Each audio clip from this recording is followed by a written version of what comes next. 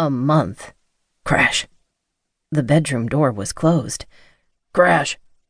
Arnie braced himself for a confrontation with his son, then flung open the door and stepped inside. It took a moment for his eyes to adjust to the darkness. Shadows on the walls, paint on the hardwood. That smell. What was that smell? An object hissed through the air. Arnie felt a blow to the side of his skull, and then, for a moment, everything went black. When he came to, a deep throbbing filled his head. Something covered his mouth and bound his hands. He couldn't scream, couldn't move. Suddenly, unseen hands tore open his shirt. Arnie flinched as nails bit into tender skin. He heard the snap of the match before he smelled the sharp scent of sulfur. With horror, he caught a glimpse of a shadowy face, eyes like the devil. He thought of the Bremberg girl's pigtails, brown and glossy and uncentered. Only one red bow.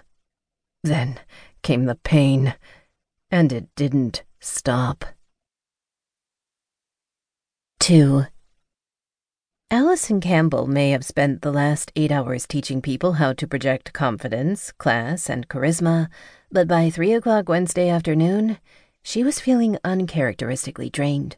It was nearly the end of March, the time of year early rising daffodils should begin stretching their way from a long sleep, but winter held on with the tenacity of a stubborn 2-year-old.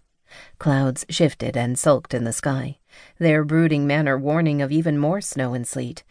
Allison tried to keep her focus on work, but her mind drifted to the weather, her sore feet, what she would have for dinner, anything but the paper in front of her.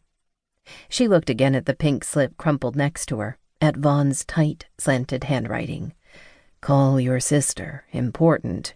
With Faye, it was always important. Allison didn't have the stomach for it, not now. Still, she felt that familiar knot in her belly at just the thought of Faye. She'd call her back later.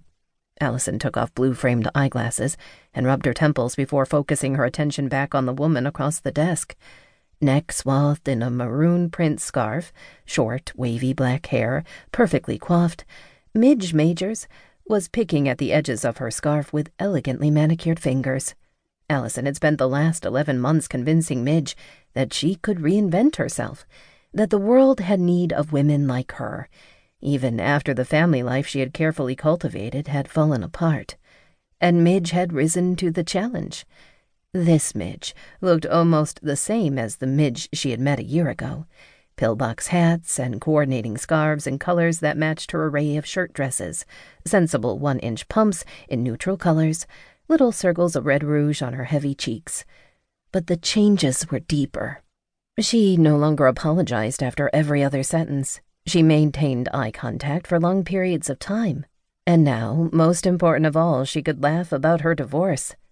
When 71-year-old Midge caught her husband cheating with a neighbor's adult son, in a burst of rage, she tried to kill him with an antique Remington Ingersoll Lifeline gun. Luckily, she was even less skilled with the gun than she'd been at expressing her feelings. The ex-husband was fine, but Midge suffered a breakdown. Over the last year, all that had changed. "I can't do it," Midge had said. "You can, Midge, and you will." "I'm too darn old." Allison smiled. It's never too late for a new adventure. "Who's going to take me seriously? I haven't worked in 40 years. My son says why bother?" "Your son doesn't always know what's best for you, Midge." Allison placed her hands down on the desk between them for emphasis. Midge's deference to the family that abandoned her when she most needed them had been maddening at first. But as sessions with Allison wore on, Midge seemed to like the person she saw in the mirror, and her dependence on her son's opinions had lessened. Today's self-doubt, Allison knew, was simply a case of the nerves. And who could blame her?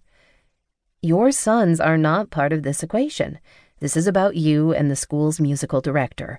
And you," Allison said with a smile, "are going to be fantastic." Allison watched a theater of emotions flicker across Midge's face. Disbelief, fear, anger, and finally determination. It was the determination Allison wanted, for Midge and all of her clients. The determination to fight against a world that wanted to dismiss her as frivolous or unworthy. The determination to